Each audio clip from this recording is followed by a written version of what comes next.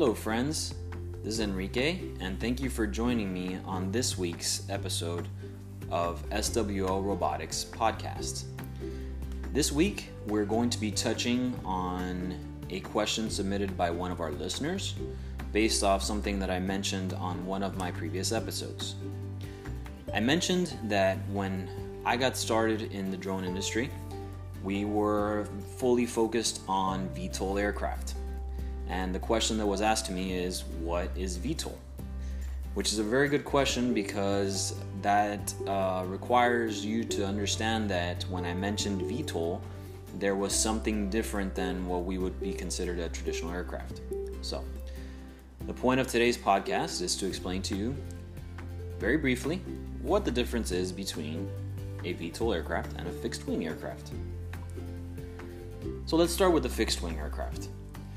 Fixed-wing aircraft is anything that has a wing that does not move, okay? So imagine the traditional airplanes that you are used to flying, either general aviation, so small like a Cessna, general aviation jets like something that everybody's familiar with like a G6 or a G5, Gulfstream.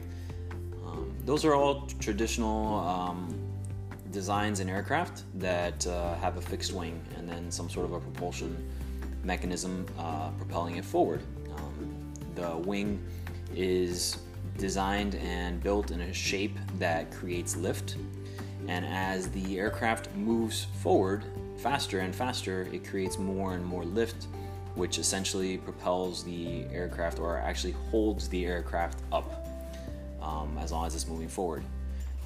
When the aircraft is no longer moving forward at a speed that the wings can create lift, that's when you get a stall, and that's when an airplane would fall out of the air.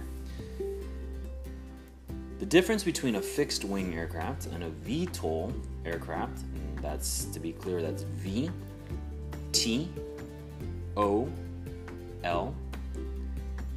The difference is in the way that they take off and move. A VTOL aircraft is a vertical take off and landing craft. So the V for vertical, T, take, O, off, L, land. So as the name implies, VTOL aircraft can take off vertically and land vertically. Why is this important? It's important because when you're operating drones, there are some times that you simply cannot get to the areas that, or rather, you can get to the areas, but the areas that you can get to do not have formal runways or even the distance allowed for a fixed-wing aircraft to land. VTOL aircrafts require a lot less space to take off and land. Just like the traditional DJI Phantom drones, those are a mini version of vertical takeoff. Okay. The difference between vertical takeoff craft and fixed wing is usually in the speed at which they can fly in a direction. Okay. A VTOL aircraft will be much slower in going forward, back, or the typical directions that an aircraft is going, or different specific vector that the aircraft is going in. A fixed-wing aircraft, since it's made to go in the forward direction, will go much faster. Another difference is that a VTOL aircraft can go forward, back, right, left, and hover, like a helicopter. A helicopter is also a VTOL aircraft. A fixed-wing aircraft can only operate in one direction.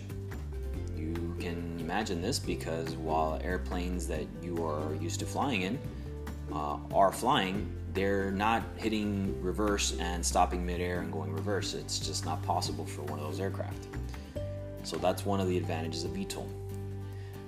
Then, to make things a little bit more complicated for you listeners, you have some hybrid systems, such as the V-22 Osprey in the American military that takes off vertically and lands vertically, but can also rotate its propulsion to become a fixed-wing aircraft.